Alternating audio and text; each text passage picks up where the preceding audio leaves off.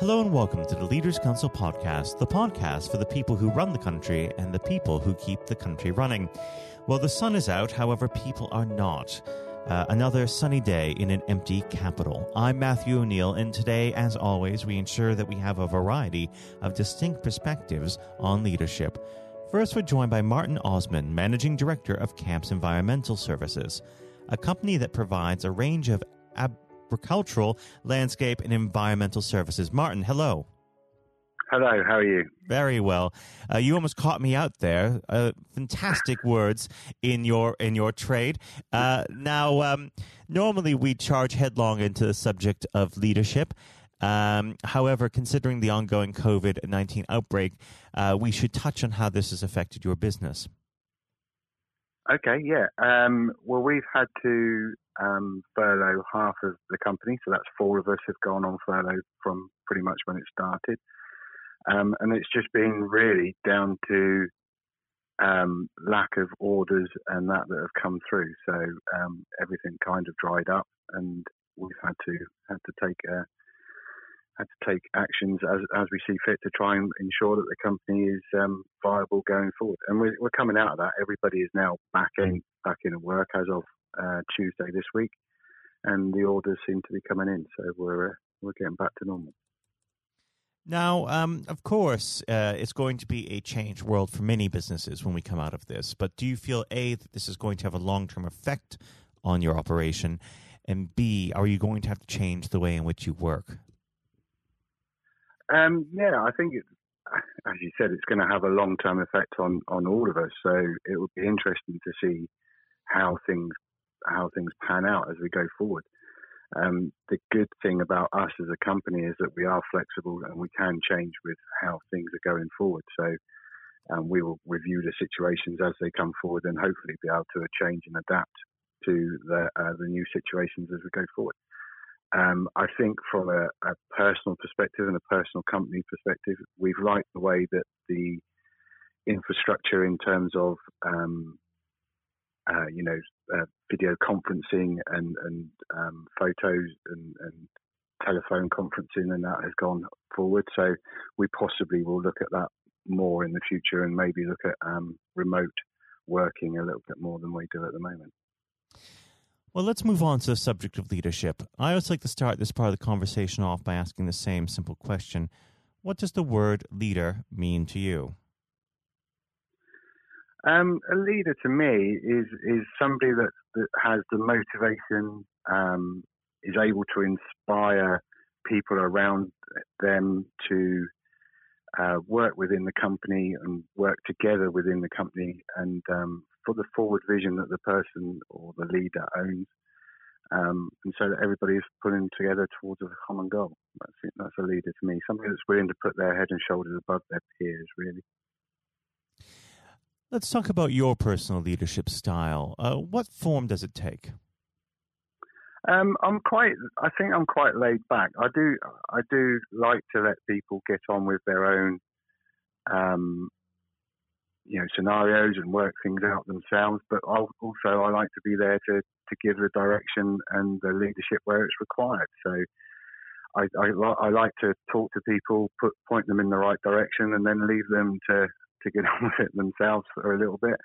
And then if they've got any problems, they can come back to me and then keep on, having regular updates as and when. But yeah, I like to develop people as much as possible. And, it's good to have a great team around you that you can trust. And so, that's where we are at the moment, and, can trust the guys and give them a task and sit back and wait for the great results that come through. So it's really important to have that thread of trust between the staff and yourself. Now, does that start at recruitment, or is this something that you build up over time? The trust has really got to come from recruitment, and then you build on it over time. I mean, you've got to have that base team that's sat around you that you trust and that are doing great work. So we tend to I tend to normally try and recruit people that I know and have worked with before. But when we have gone out to recruitment and we have gone out to pull in people that we don't know, then it is a trust building exercise that you start off, but very soon, you trust in your recruitment, and very soon you know which ones that you can really trust and build on that. So yeah, it's you start off with a certain level, but that's got to be something that's built up over time. Now let's talk about how your leadership style has developed. Do you see a difference in the way that you lead compared to the way that you led maybe 10 years ago, or would have thought about leadership 10 years ago? I think so.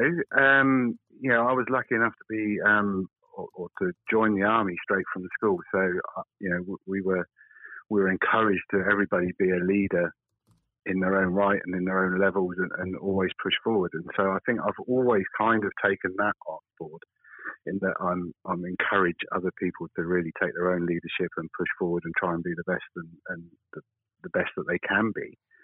I think what I have adjusted over the past sort of like 10 years is almost I think I was more hands-on before, where I'm more hands-off now, and more, letting other people develop a little bit more than I would have been maybe 10 years ago.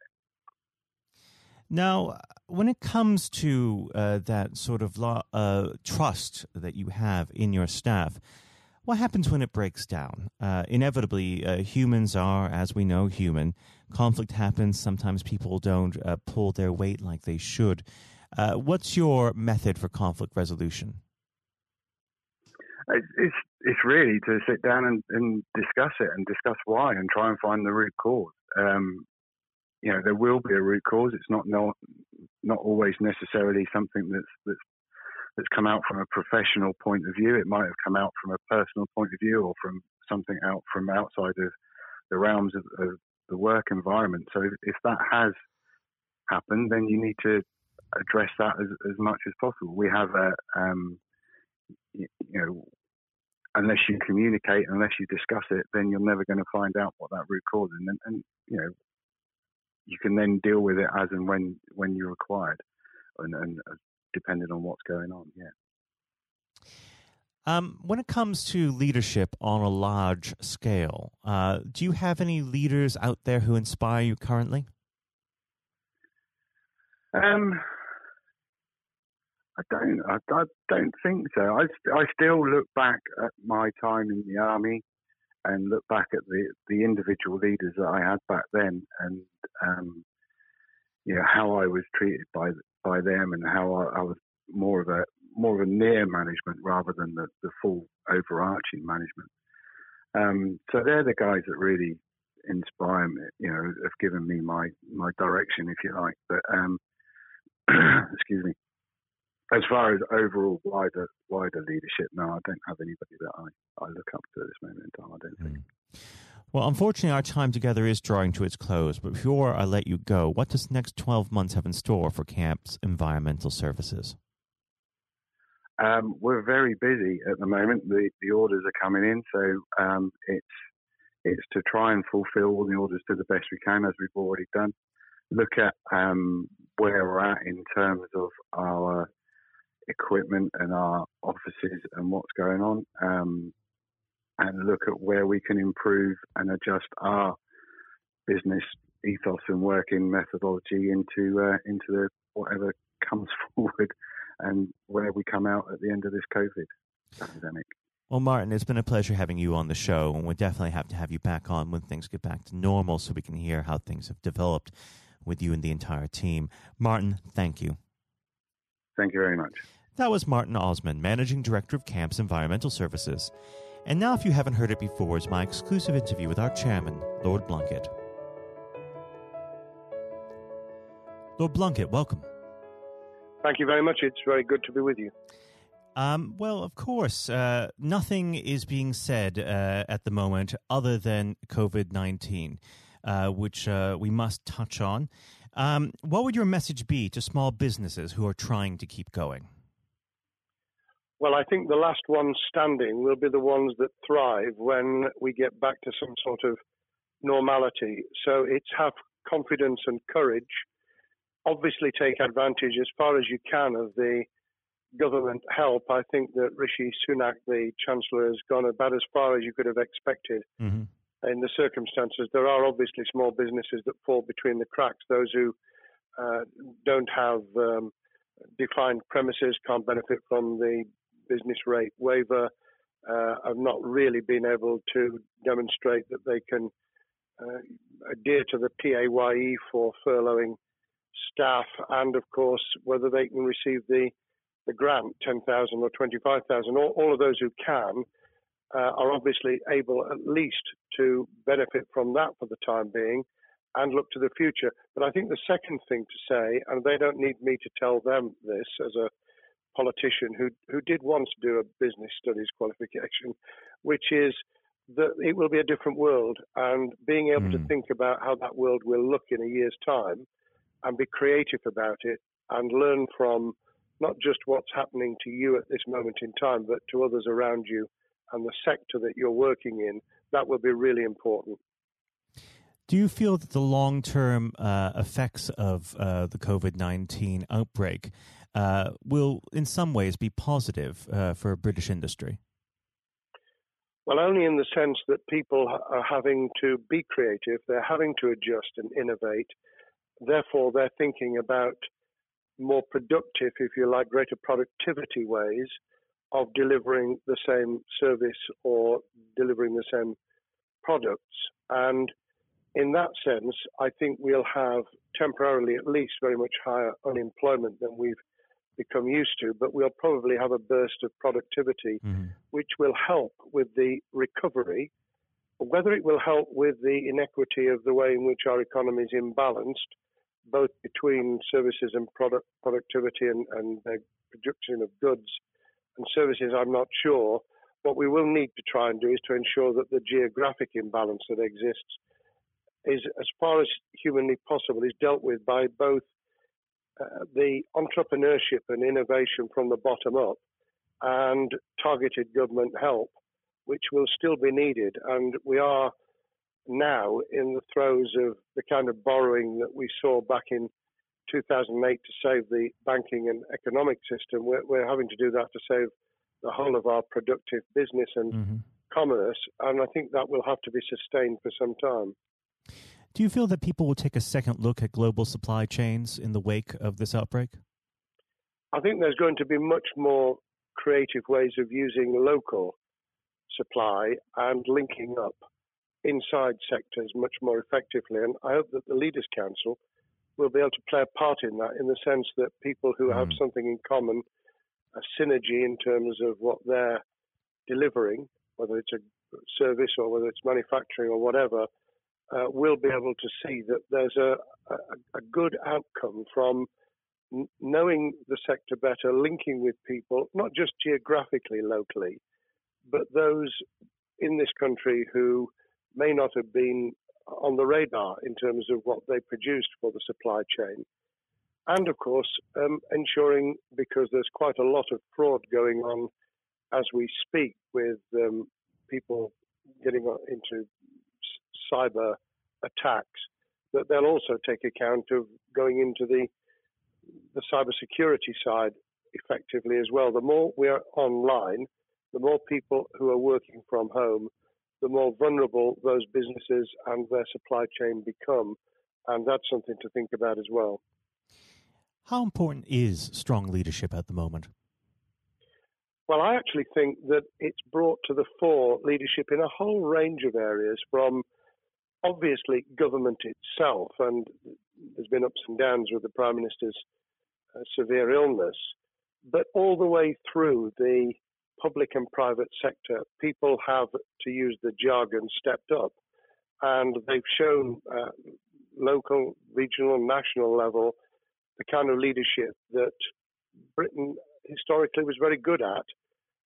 Regrettably, we've not seen the same on the international scene for all kinds of reasons, but maybe we will in future. So I think out of this will come experience of people who have seen an opportunity to do good, as well as seen an opportunity to provide a good service or goods, including, for instance, shortages for the health and social care system, the food chain and the like. But also, I think in terms of seeing the synergy between the private and the voluntary sector and using people's commitment to each other in a very positive way. I'm not sentimental about this. Things will revert. But actually, I think there's a kind of moment of moral judgment of people feeling that they've got a role to play outside the immediate survival that they're engaged in. And if we can hang on to a little bit of that social responsibility, that will be a very positive outcome. Absolutely. Now, what's your broad view of how the government is responding to this? Are you broadly supportive of their measures? Well, it may surprise people to hear that I have been very supportive. Of course, there's been legitimate criticisms about the speed of response on protective equipment and on issues relating to testing. But my own view is very similar to the challenge that was made to the Prime Minister of Italy when people said, why didn't you close Italy down faster? And he said, a fortnight before we did it, I would have been considered to be a madman and nobody would have agreed to do it if I'd tried to move too quickly. And I think that's something that we need to reflect on here in the UK. We may have seen the signals elsewhere across the world and taken them more seriously at the time. Hindsight is a wonderful thing, but as someone who's had his life in the opposite political party to the present government, I think that with some hiccups and mistakes, they've not done a bad job in what has been incredibly difficult circumstances. And you're absolutely right. In a liberal democracy that we live in, it's very difficult for people to swallow orders given to them from government. Well, the UK and the US, and to some extent the Scandinavian countries, have a very different history and therefore interest in maintaining the freedom to decide and the persuasion and consent that's required. Those countries that have experienced one way or another totalitarianism over the last century have a slightly different way of coming at this. I don't want to exaggerate it, but I think that that's why getting the balance right of getting people to go along with what you want them to do in their interests as well as the nation as a whole is a sensible, proportional balance. And I think we now need to adjust to the coming out of the crisis gradually, readjusting to recovery in the same way. Now, something you've mentioned recently on this balance is the police overreach in the enforcement of the COVID-19 structures that have been put in place. What have they done right, and where have they gone too far? Well, I think that they were interpreting what was not necessarily as clear advice as it might have been for all kinds of reasons, because people were feeling their way. I think what's come out of it has been a demonstration by local police services in some parts of the country that they could get people to do what was needed without the heavy hand of drones overhead or people being told that they shouldn't be walking in the street, because this was all about self-isolation, not incarceration. It was about getting people not to pass the infection on to each other and therefore to provide distance rather than to make our lives a misery.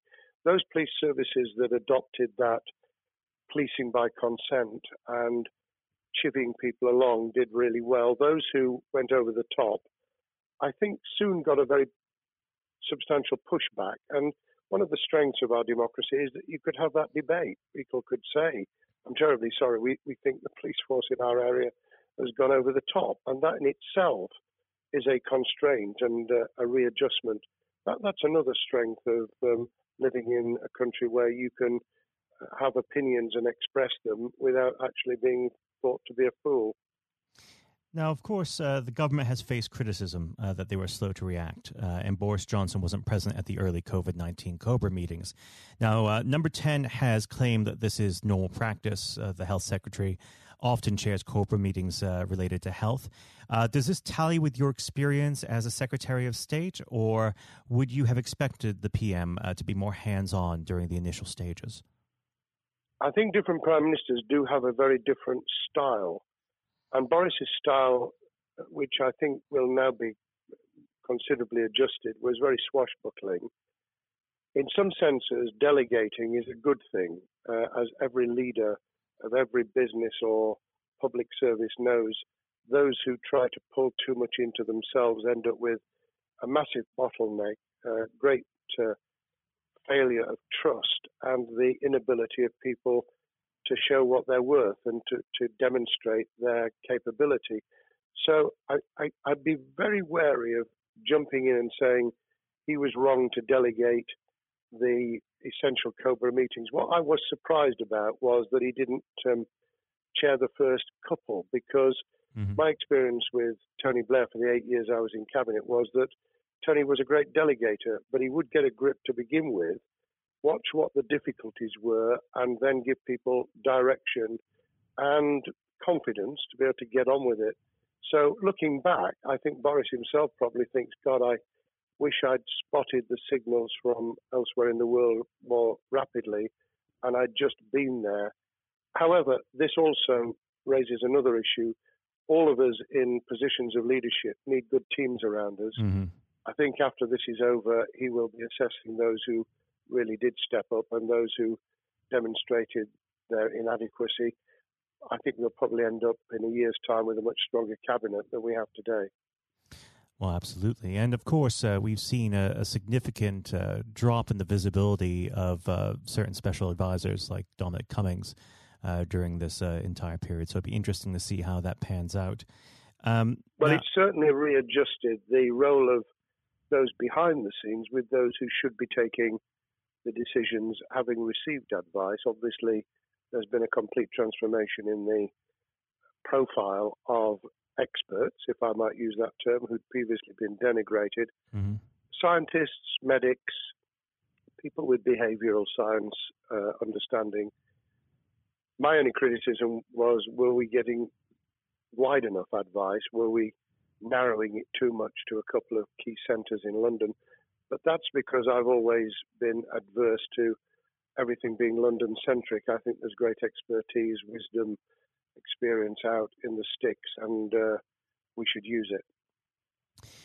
Rightly so. Now, was pandemic planning part of your time as a minister, particularly perhaps when you were Home Secretary?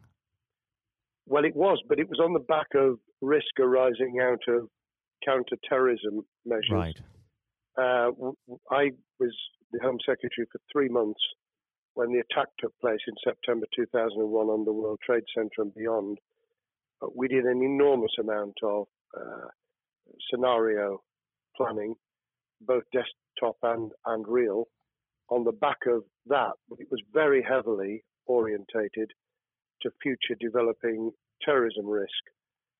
I certainly got involved with talking about pandemics. I remember being at a seminar in Edinburgh where the university there had done a lot of work itself on the issue of pandemics. And of course, we saw SARS and other things emerging. I think people have criticised the government for not picking up the report from 2015, 5 years ago. I think that what happens is human nature kicks in. You deal with what you're immediately faced with. You can sponsor reports, and this is true of business planning, of course, as well, and scenario planning for what business continuity will look like, recovery plans for business, what will happen if there's a cyber attack, what happens if there's an energy shutdown. These kind of things you can look at, but you're immediately turning your eyes to what's in front of you. And had we picked up a bit more on the danger from Ebola and SARS and what have you in the past, then we might have said, what if something hits us in the developed nations that we don't have a vaccine for, that we can't immediately whisk up protective materials or equipment, or for that matter, medicines that help with recovery, all of which we now see are a danger. I think this will make an enormous difference to the planning for the years ahead. I hope it will be widened so that we don't just look at what's happened, but very rarely do you see something exactly repeat itself. Some of the circumstances will be, but others won't. So that's why I've put emphasis in what I talk about on looking at the other virus, the cyber attack scenario, which could be just as dangerous in a world of just-in-time provision. One of the miracles of the modern developed world, except for the very poor, has been the distribution of food. A lot of it on computerized, technologically advanced systems. If that were to come down, we'd be in real trouble. So I think we need to think those sort of scenarios as well. So have a full plan across both sectors, biological warfare, pandemics, and cyber warfare. Yes, and to do so on different levels. I think, again, thinking global but acting local, we need a lot more to think about what would happen if something took shape that actually broke down those national and global chains and how we would cope. And without, obviously, we've got enough fear and anxiety to last a lifetime. Without creating even more anxiety, we can think about those things for the future in a more rational way, I think.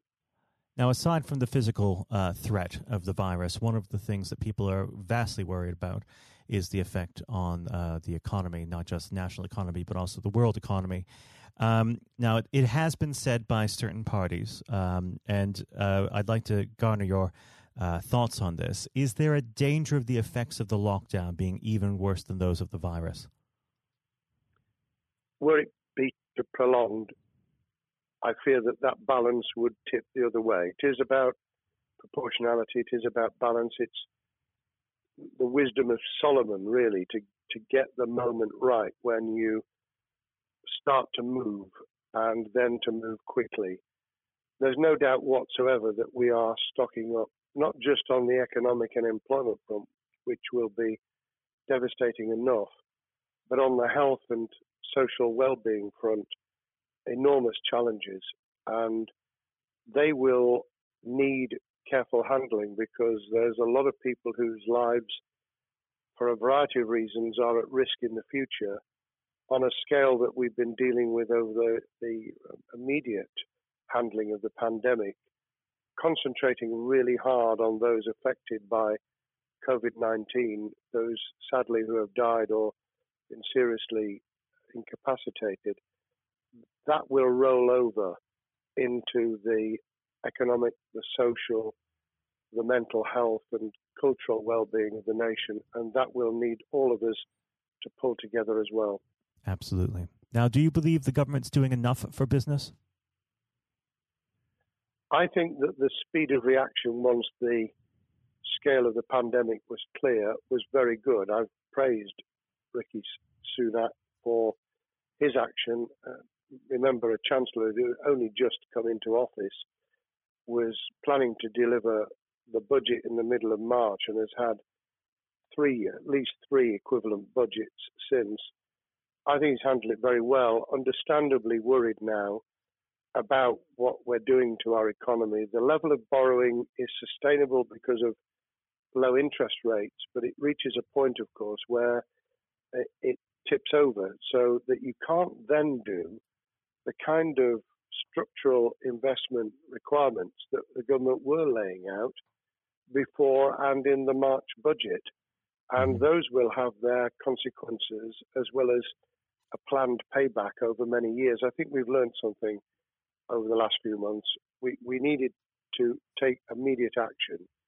We don't want another round of austerity equivalent from 2010 through to 2019. I don't think the nation, on the back of what's happened and the challenges we have, could take that.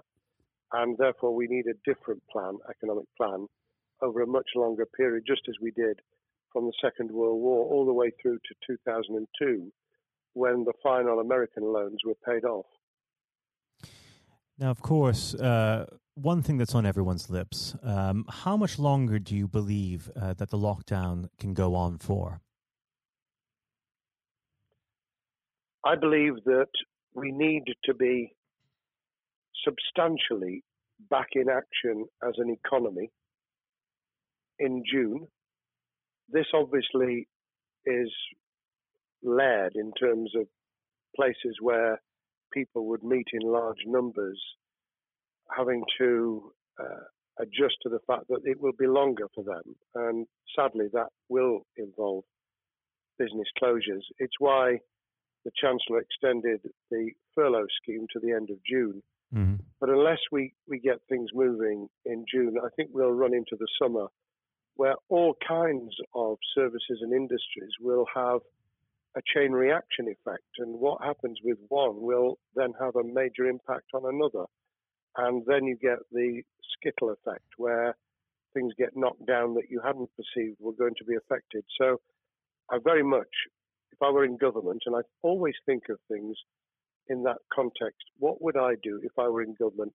I would be on the side from the second week in May, on the side of the hawks in terms of saying we've got to start moving, and we've got to do so with the collaboration and cooperation of the public who have got the message, who did behave, who responded magnificently. Let's try and get back, perhaps, doing things differently for a time, but substantially getting back to business as usual. And unless we do that, then those areas that can't and wouldn't expect to be back in action immediately get pushed further into the middle of the year and the autumn, and then they become unsustainable.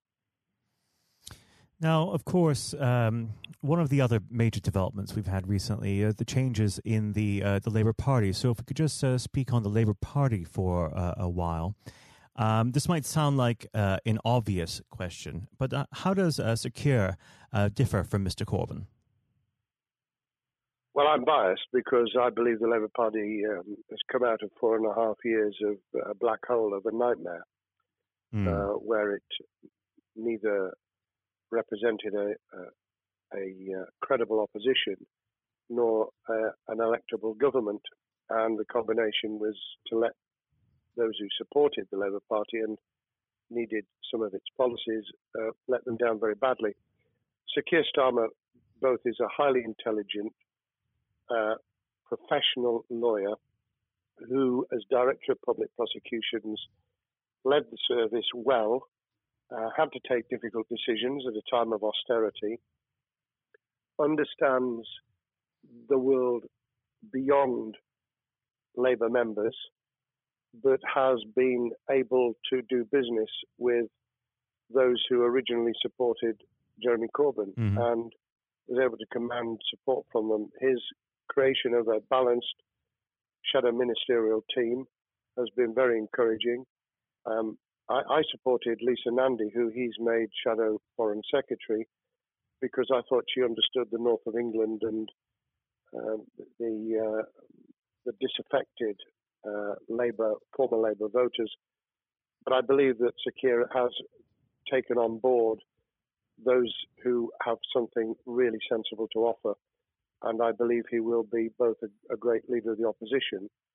More importantly, he will then present himself as a credible alternative prime minister. And all governments need an alternative government at their shoulder.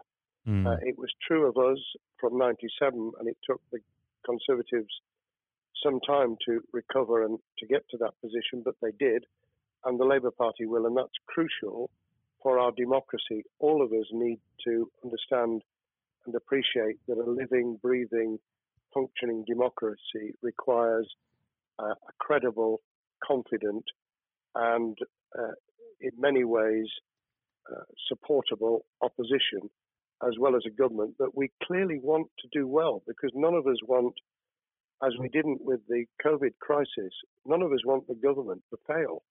We want to see our economy recover. We want our social well-being to be taken into account. We want to overcome deep-seated inequality and poverty. And we want to do it with enterprise and entrepreneurship and business playing their role. And that is about leadership nationally, locally, in the private and the public sector. People with ideas, with confidence, with the ability to pull teams around them. Above all, to have some idea of what it is they want to achieve and a very good idea as to how to achieve it.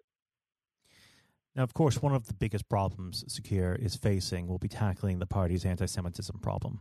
There has been a recent internal report that has been quite damning. What's your response to that report, and what does Secure need to do in response?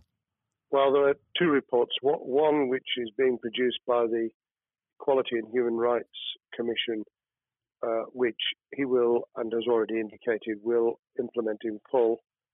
The second was a leaked report put together by the supporters of Jeremy Corbyn, 800 pages of private interchanges on social media, which he has, Keir Starmer, set up an investigation to identify who did it, who leaked it, what the content was, does it have any salience and lessons for us, and where necessary, action will be taken.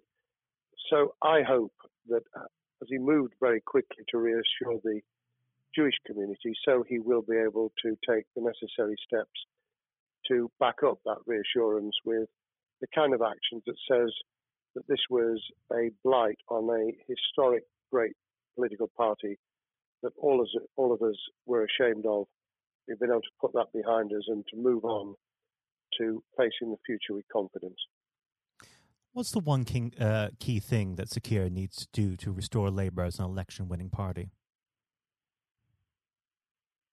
I think Sir Keir Starmer's major challenge is to convince sceptical voters that Labour has not only reverted to a party that they can support because they can see it acting, developing, presenting as a credible alternative government, but also that the lessons have been learned from the fiasco from 2015 onwards. In other words, there have to be very clear signals of substantial change, not just the right words, not just reassurance that we're not going back to some of the crazier policies, but actually that we've understood why the electorate rejected those policies so substantially in December 2019. If people get that message, they'll understand that the Labour Party has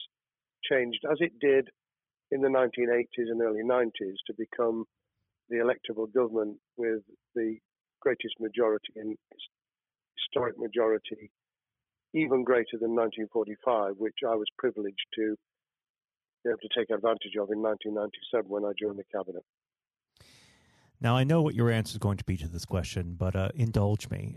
Do you think Secure has what it takes to be PM? Yes, I do. I think he has the background, he has the experience, he has the professionalism, he has the forensic mindset, and he has the confidence to have put a team around him which will ensure that it will work. And those elements are true of all leaders.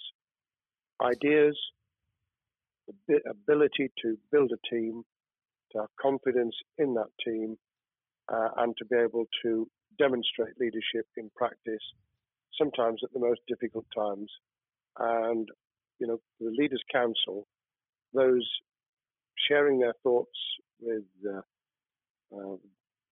kind of thing that we're doing now with a podcast, but also joining us in linking up in that network of people who can support and help each other and learn from each other.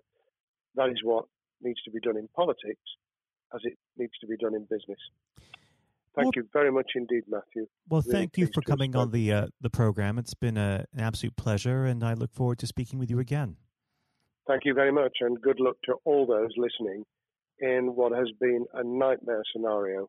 Good luck for the future. Have courage, have confidence, and yes, listen to those who know more about business than I ever will. Thank you, Lord Blunkett. Thank you. This has been the Leaders' Council podcast. Thank you for celebrating excellence in leadership with us. I have been your host, Matthew O'Neill. Until next time, goodbye.